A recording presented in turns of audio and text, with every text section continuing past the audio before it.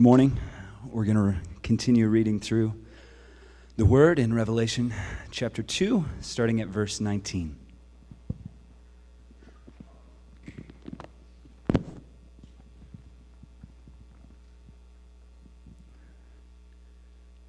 And to the angel of the church in Thyatira write the words of the Son of God, who has eyes like a flame of fire and whose feet are like burnished bronze. I know your works, your love and faith and service and patient endurance, and that your latter works exceed the first. But I have this against you, that you tolerate that woman Jezebel, who calls herself a prophetess, and is teaching and seducing my servants to practice sexual immorality and to eat food sacrificed to idols. I gave her time to repent, but she refuses to repent of her sexual immorality. Behold, I will throw her onto a sickbed, and those who commit adultery with her I will throw into great tribulation, unless they repent of her works, and I will strike her children dead. And all the churches will know that I am he who searches mind and heart, and I will give to each of you according to your works. But to the rest of you in Thyatira, who do not hold this teaching, and who have not learned what some call the deep things of Satan, to you I say, I do not lay on you any other burden. Only hold fast what you have until I come. The one who conquers and who keeps my works until the end, to him I will give authority over the nations, and he will rule them with a rod of iron. As when earthen pots are broken in pieces, even as I myself have received authority from my Father, and I will give him the morning star. He who has an ear, let him hear what the Spirit says to the churches. This is the word of the Lord. Well, thank you, Nick, for reading. We are studying the longest text of all the seven churches, and to that of the smallest city. But before we jump in, why don't we take a moment to quiet ourselves? I'd invite you to ask the Holy Spirit to speak to you, and then we'll continue with this morning's teaching.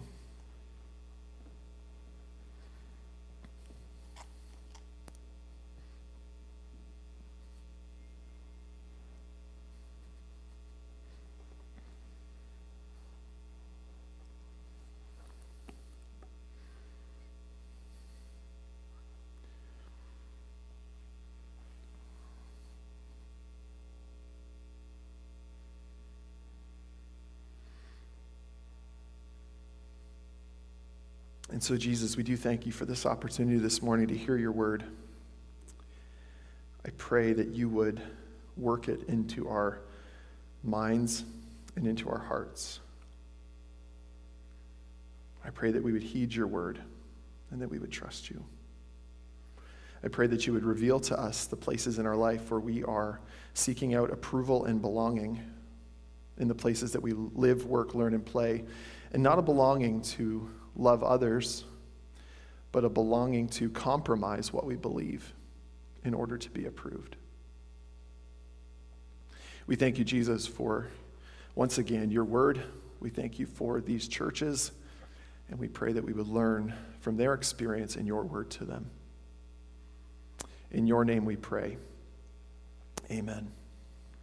Well, this past summer, I read Malcolm Gladwell's most recent book. The book is called The Bomber Mafia. I have a picture of the Bomber Mafia's cover here on the screen for us. And in The Bomber Mafia, Malcolm tells the story of a couple of commanding officers, one by the name of Haywood Hansell and another by the name of Curtis LeMay. Now, Haywood Hansell was a man of conviction. He was a man of principle. He led the Air Force unit in the Marianas Islands in the western North Pacific.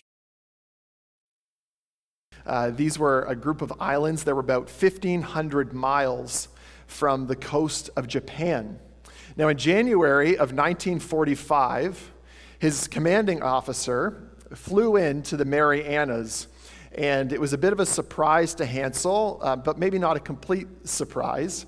But the commanding officer flew in and informed Hansel that he would be losing his job and that an individual by the name of Curtis LeMay would be taking over for him. Now, the reason for his firing was ideological. Haywood Hansel, as I said, was a man of principle. And at this time in history, a daylight precision bombing was a new technology. And for a whole host of a number of reasons, it wasn't working very well in this fight with Japan. And so the commanding officer flew in and said, Hansel, you're done. LeMay is going to take over. And LeMay, on the other hand, had a different perspective. He was not a man who said we have to go with daylight precision bombing. He was a man who had a different view. Malcolm Gladwell, in his book, The Bomber Mafia, writes this: Satan tempts Jesus by offering him dominion over all he sees. The chance to defeat the Roman enemy, if only Jesus will accept, as one theologian puts it, the temptation to do evil that good may come, to justify the illegitimacy of the means by the greatness of the end. Haywood questioned, you should never do evil so that good may come. But LeMay would have thought long and hard about going with Satan. He would have accepted the illegitimate means if they led to what he considered a swift and more advantageous end. For LeMay's first attack, he identified a 12 square mile neighborhood in Tokyo, Japan. And over the course of about 3 hours, they dropped 1,600 tons of napalm on these neighborhoods. You could see the burning and the destruction went for a 16 square mile period, or just 16 square mile section. The United States Strategic Bombing Survey concluded that probably more persons lost their lives by fire in Tokyo within that 6-hour period than at any time in the history of man. LeMay would go on to launch additional attacks across Japan, leading to the destruction of entire cities, and lost lives accounted for more than 1 million, but it's really hard to know the complete number. In contrast to LeMay, as Gladwell, Hansel believed that we don't have to slaughter the innocent, burn them beyond recognition in pursuit of our military goals. We can do it better. Now, if you fast forward to the modern day, precision bombing is the standard method of bombing in the world. And in January of 2009, President Obama signed a United Nations protocol banning the use of incendiary weapons or weapons that cause fires. And to this day, 115 nations have since signed that treaty.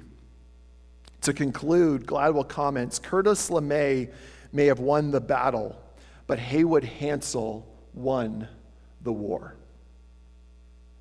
Now, Hansel was faced with the decision, do I compromise my principles?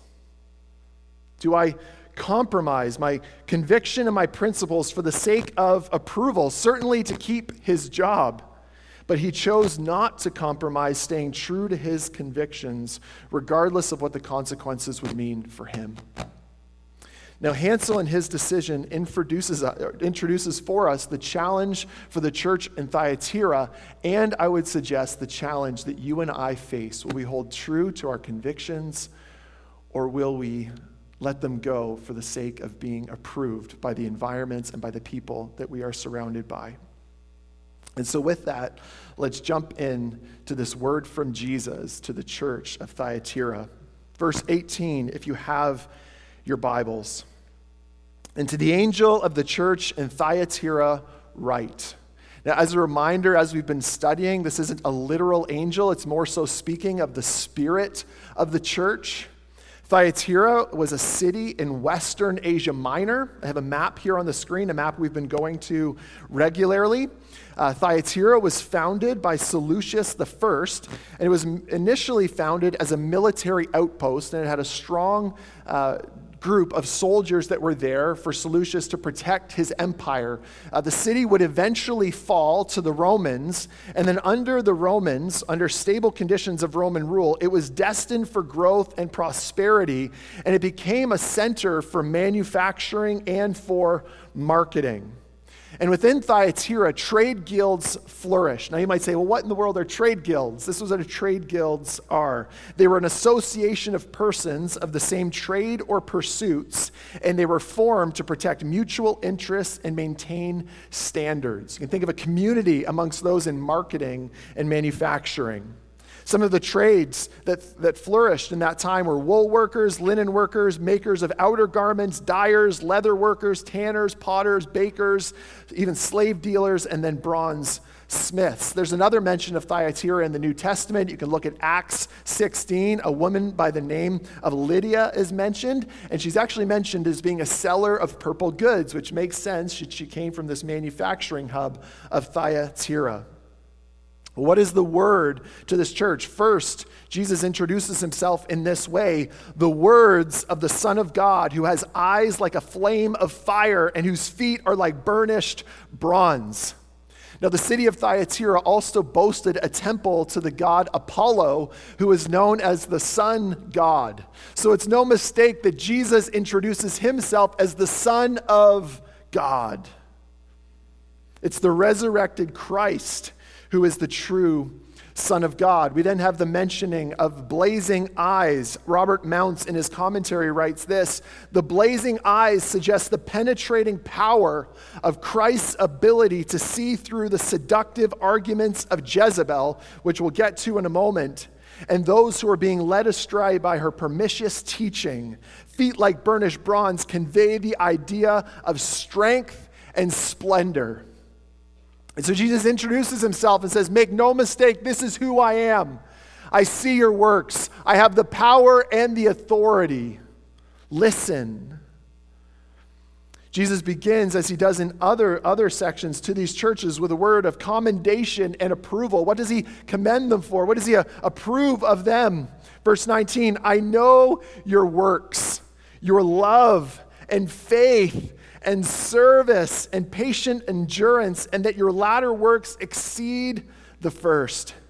They're commended for a life of active service. They're commended for lives of love. They're commended for lives of faith. They're commended for lives of being patient and enduring. You think of this church, they were a church that stood up likely for social justice. They loved others well. They were like, look at the teachings of Jesus. It's all about love. We got to love people. And they loved people well. Their works exceed the first. They're a people of love. Now, some of us might be going, what's the problem then? They're people of love. What does Jesus say? But I have this against you, that you tolerate that woman, Jezebel, who calls herself a prophetess and is teaching and seducing my servants to practice sexual immorality and to eat food sacrificed to idols. Let's pinpoint it. What is he calling out? The church was tolerating and they were permitting a false prophetess to influence them and to then lead them into compromise. Now, why the name Jezebel? Well, it's likely that the name Jezebel is symbolic and it points back to the Old Testament. You're maybe familiar with the story of the children of Israel, maybe familiar with Jezebel. Under Jezebel's leadership as queen, the wife of Ahab, the children of Israel started worshiping Baal. Some of you maybe read that as Baal. The proper pronunciation is Baal. Can you say Baal to your neighbor? Baal. And under Jezebel, they walked out worship of Baal more than any time before. They tolerated her teaching, and then they began to practice Baal worship. And so it's symbolic here to point us to the fact that she was that idolatrous queen who enticed Israel to worship Baal and to participate in their religious ceremonies. And so what this false prophetess is doing in Thyatira is she's teaching believers how to compromise with Roman religion and the practice of the guilds so that Christians would not lose their jobs or their lives. Once again, quoting Robert Mounce, who says, in a city whose economic life was dominated by trade guilds in which pagan religious practices had become the criteria for membership, Christian converts would be faced with the problem of compromising their stand at least to enough to allow participation in a common meal dedicated to some pagan deity. To reject this accommodation could mean social isolation and economic hardship. And what this prophetess is saying is, don't worry about it. It's all about love. And so what was the church tolerating? The church was tolerating the promotion of compromise for the sake of belonging or acceptance by the wider culture, and also to avoid hardship, rejection, or hostility. How prevalent is this? We get this. You think about the pressure or of peers or colleagues to join in. We think about the participation, the challenge, the temptation of language and joking in our work environments that mimics the environment of the places that we work. We think about the temptation to drink to excess at the neighborhood friend or work party. We think about maybe belittling or dismissing our convictions to be part of a wider group. Maybe you think about not calling out stereotypes or harmful comments made about ethnicities, classes, or other marginalized groups. You can think about spending and consuming in such a way within our culture that we want to keep at par with the people around us.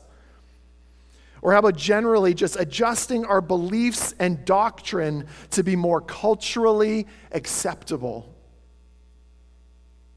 And so the problem facing Thyatira is the same problem that we have in our initial tolerance and compromise, which then what leads us to further compromise. And this is what was happening with these believers in Thyatira. They were listening. They were listening to this prophetess. They were then participating in these pagan practices. And then through the pagan practices, they're like, well, we're at the party. We might as well participate. The desire for membership, skewed by the false teaching, was leading those in the church to lower their sexual morals and standards and then act out. John Mark Comer, in his book Live No Lies, writes this: every follower of Jesus in every culture has to constantly ask the question, in what ways have I been assimilated into the host culture? Where have I drifted from my identity and inheritance? The temptation for us in the West is less to atheism and more to a DIY, that's short for do-it-yourself, faith, that's a mix of the way of Jesus, consumerism, secular sex ethics, and a radical individualism. So how does this happen? How does this assimilation and compromise happen? Well, it begins with a false idea, a lie. It starts with a lie of, it's not that bad, it's certainly better than, and fill in the blank. It begins with the lie of, well, it's always easier to ask for forgiveness afterwards. To believe the lie of, well, you don't want to be the weirdo at work. And then what happens is that this false idea or this lie then appeals in our lives to disordered desires of our flesh that are twisted, the animalistic sides of us. And then what happens is that those ideas, as they come and we start to think, yes, this is a good idea, they then become normalized and accepted in society in which we live. This is much the hypothesis of John Mark's book in Live No Lies. He writes, everything starts with deceptive ideas. This is why teaching matters so much. It's why teachers are called out in the scriptures and will be judged more harshly. Everything starts with deceptive ideas or lies we believe, we put our trust in and live by about reality, mental maps that come from the devil, not Jesus, and lead to death, not life. But deceptive ideas get as far as they do because they appeal to our disordered desires or our flesh. And then the world comes in to compete the three enemies of the circular loop. Our disordered desires are normalized in a sinful society, which functions as a kind of echo chamber for the flesh, a self-validating feedback loop where we're all telling each other what we want or what our flesh wants to hear. And where does it begin? The lie.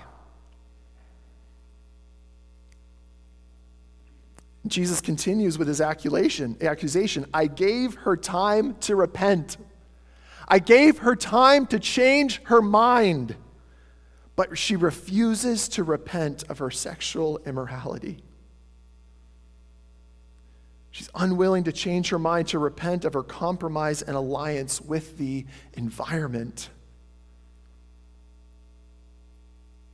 Jesus then continues with the consequences of this refusal. Verse 22, behold, I will throw her onto a sickbed, and those who commit adultery with her I will throw into great tribulation unless they repent of her works. And I will strike her children dead, and all churches will know that I am he who searches mind and heart, and I will give to each of you according to your works. Make no mistake, these are harsh words and devastating consequences. And yet, do they not illustrate for us the danger of bad ideas, of deceptive teaching? You think of Adam and Eve in the garden. What did it begin with? Did God actually say? Where does this lead? And think of the consequences upon Adam and Eve's decision. Death. And so while there are certainly eternal consequences that can be applied here, speaking of the great tribulation which Jesus speaks of, there's also the present reality for those who continue to tolerate Jezebel's false teaching and then to practice it. And you and I know this, the weight of living with the reality that we've compromised what we said we would never do. Now, I could ask to get a show of hands, but I'm sure every one of us would raise our hand. Have you ever done something that you said, I will never do? We've all done it. Now, what do you do with that? What do you do with that weight? What do you do with that guilt? Well, some of us want to just believe, well, just do away with it. You know, you shouldn't feel guilty. There's no such thing as right and wrong. Do away with that. But then that way of thinking comes with its own set of consequences. Tim Keller, in defining hell, says it's one's freely chosen identity apart from God on a trajectory into infinity. So we try to just do away with it. Others of us, when we feel the weight, we then try to just point the finger at somebody else. We start playing the blame game. It's your fault. You made me do it.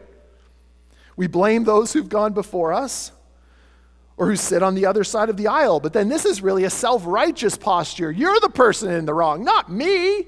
You made me do it. Isn't that what Adam does with Eve? She made me do it. Or how about then allowing it to crush us? You just try to live under it. And that's devastating as well, right? To live under that weight of that compromise, the guilt that you feel. But this is then a tribulation in the present. But then what do we know as followers of Jesus? Well, we feel the guilt, we feel the conviction, but then what do? We then entrust it to Christ. What does Jesus say? And all the churches will know that I am he who searches mind and heart, and I will give to each of you according to your works. He sees. We are like panes of glass before the eyes of Jesus. He sees everything. And we can either go, okay, and now I give it back to you because he's made a way to deal with our guilt. If only you will repent. Now, it's interesting at this point, so to contrast the churches, the Ephesian church was weakening in its love, yet faithful to judge false teachers. While the people of Thyatira were growing in their love, but too tolerant of false doctrine. And both extremes must be avoided in the church. 2 Corinthians 10 verse 5 tells us, we destroy arguments and every lofty opinion raised against the knowledge of God and take every thought captive to what? Obey Christ. I have some encouraging words to say. Verse 24, but to the rest of you in Thyatira who do not hold to this teaching, who have not learned what some call the deep things of Satan. Think about this, the deep things of Satan, the false teaching that's leading you astray into practice, ideas, disordered desires, acting out. To you I say, I do not lay on you any other burden. Keep going, keep at it. Only hold fast what you have until I come. Verse 26, the one who conquers and who keeps my works until the end, to him I will give authority over the nations. And he will rule with them a rod as when earthen pots are broken in pieces, even as I myself have received authority from my Father. And I will give him the morning star. It should encourage us that not everyone in the church was compromising for the sake of belonging, and that Jesus has a special word for them. And they're promised authority over the nations, which refers to the fact that they will live and reign with Christ forever. And they're also assured of Jesus' presence with them. Jesus Christ is the bright morning star. And the promise in Revelation 2, verse 28 that we read here suggests that God's people shall be closely identified with Christ and that he then will belong to them. He will belong to us. 9, as has been happening in these words to the other churches, he who has an ear, let him hear what the Spirit says to the churches. I want to simply ask us the question, do you hear? Are you listening?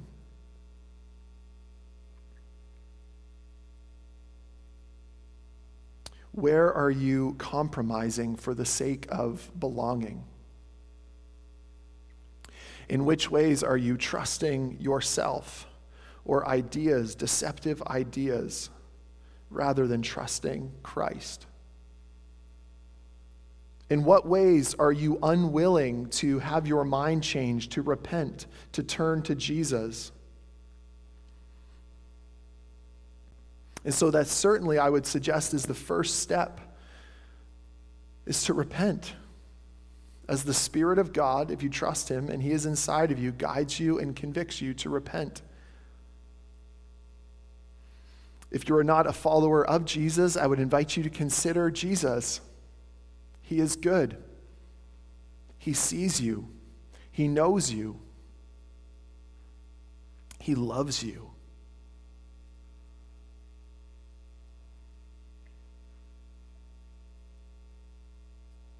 But then what I'd also say is that this is teaching to this church in Thyatira that also challenges us with the spiritual practice of participating in a local church. A local church being a counterculture for the good. You know what it highlights? Obviously the great opportunity, but then also the great danger in a church. The great opportunity is that you don't live your spiritual life in a silo in which false ideas can really take hold. You live your life in community with other people, these ideas with, and they can call you out when it is necessary to call you out and encourage you when it is necessary to encourage you. John Tyson defines Christian community this way: Christian community is a web of stubbornly loyal relationships knotted together in a living network of persons in a complex and challenging cultural setting who are committed to practicing the way of Jesus together for the renewal of the world. Maybe you've been living at arm's length with Christian community, And you're genuinely, most of the time, you're believing like, I'm okay doing it this way. You know, a lot of us, we want the crowd. We don't actually want community. And what we need is community so that we can lean in and so that we can be challenged and so that the false teaching can't get a hold of us.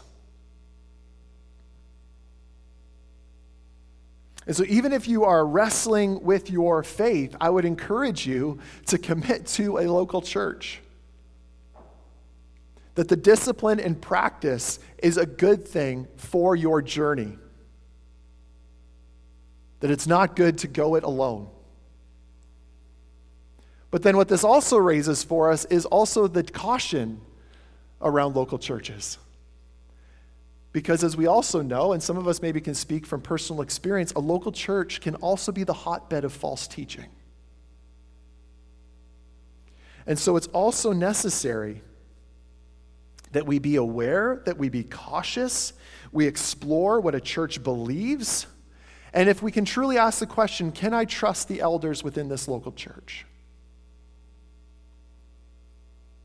But we must be conscious as well that while there's great opportunity, there is also great caution. It invites us exploring which churches we would like to participate with, to ask the question, what does this church believe? And are they willing to hold true to conviction in the midst of a culture of compromise?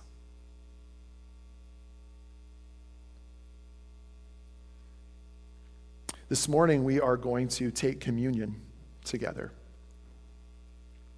And I think that every morning is likely a good morning for communion.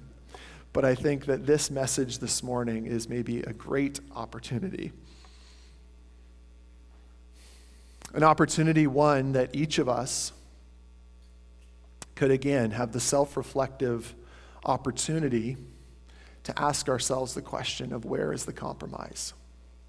What are the false ideas that have taken root in my soul?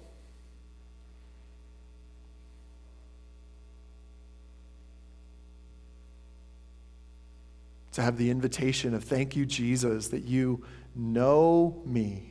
You see me, and my sin is no surprise to you. You died for me before I was alive, before I committed the sin, before I walked into the compromise that I've walked into. You knew me, and you loved me, and you died for me. So that I don't have to live under the weight of this compromise. I don't have to live under the weight of this guilt and shame. For there is no condemnation for those who are in Christ Jesus. And so maybe communion today for you is an invitation to return to the lover and to the Savior of your soul. Maybe for others of us, this morning is an opportunity to once again revel in the reality, to hear the words of Jesus. I do not add any more burden to you. Continue to walk out being faithful to me in those environments where you live, work, learn, and play. Keep at it. I'm with you. I'm for you. I'm not against you. You don't have to participate for the sense of that belonging. It's good to want to belong, but know first and foremost that you belong to me. You belong to me. And so regardless of how well you're accepted or loved or approved of, I am with you and I am watching out for you. I am taking care of you. For this church in Thyatira, it was if they don't participate, they could lose their role. They could lose their influence. They might not have their way of providing for themselves economically, yet they were willing to count the cost to follow Jesus. May we count the cost as we follow Jesus, and may we remain faithful to him.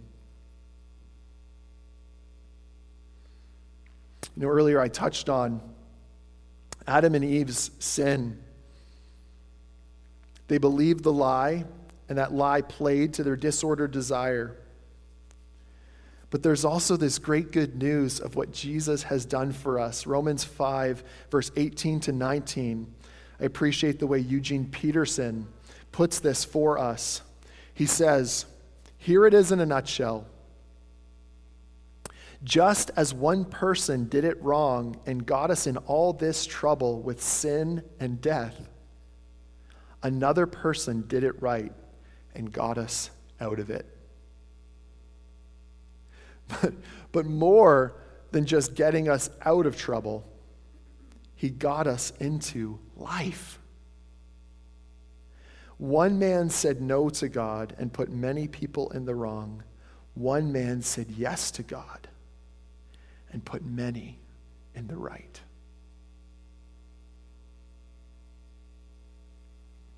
I want to invite you,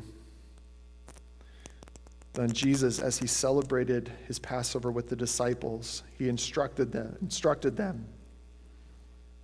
When he took the bread, he said, "This is a symbol of my body.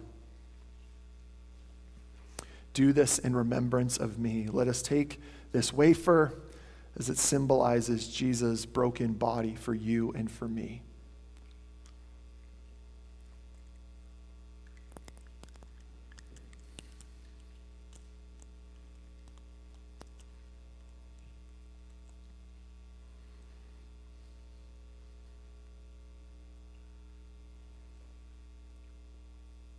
He then took the cup, the wine, and he said, "Take this in remembrance of me and my shed blood poured out for you." Take this together, remembering his shed blood for us.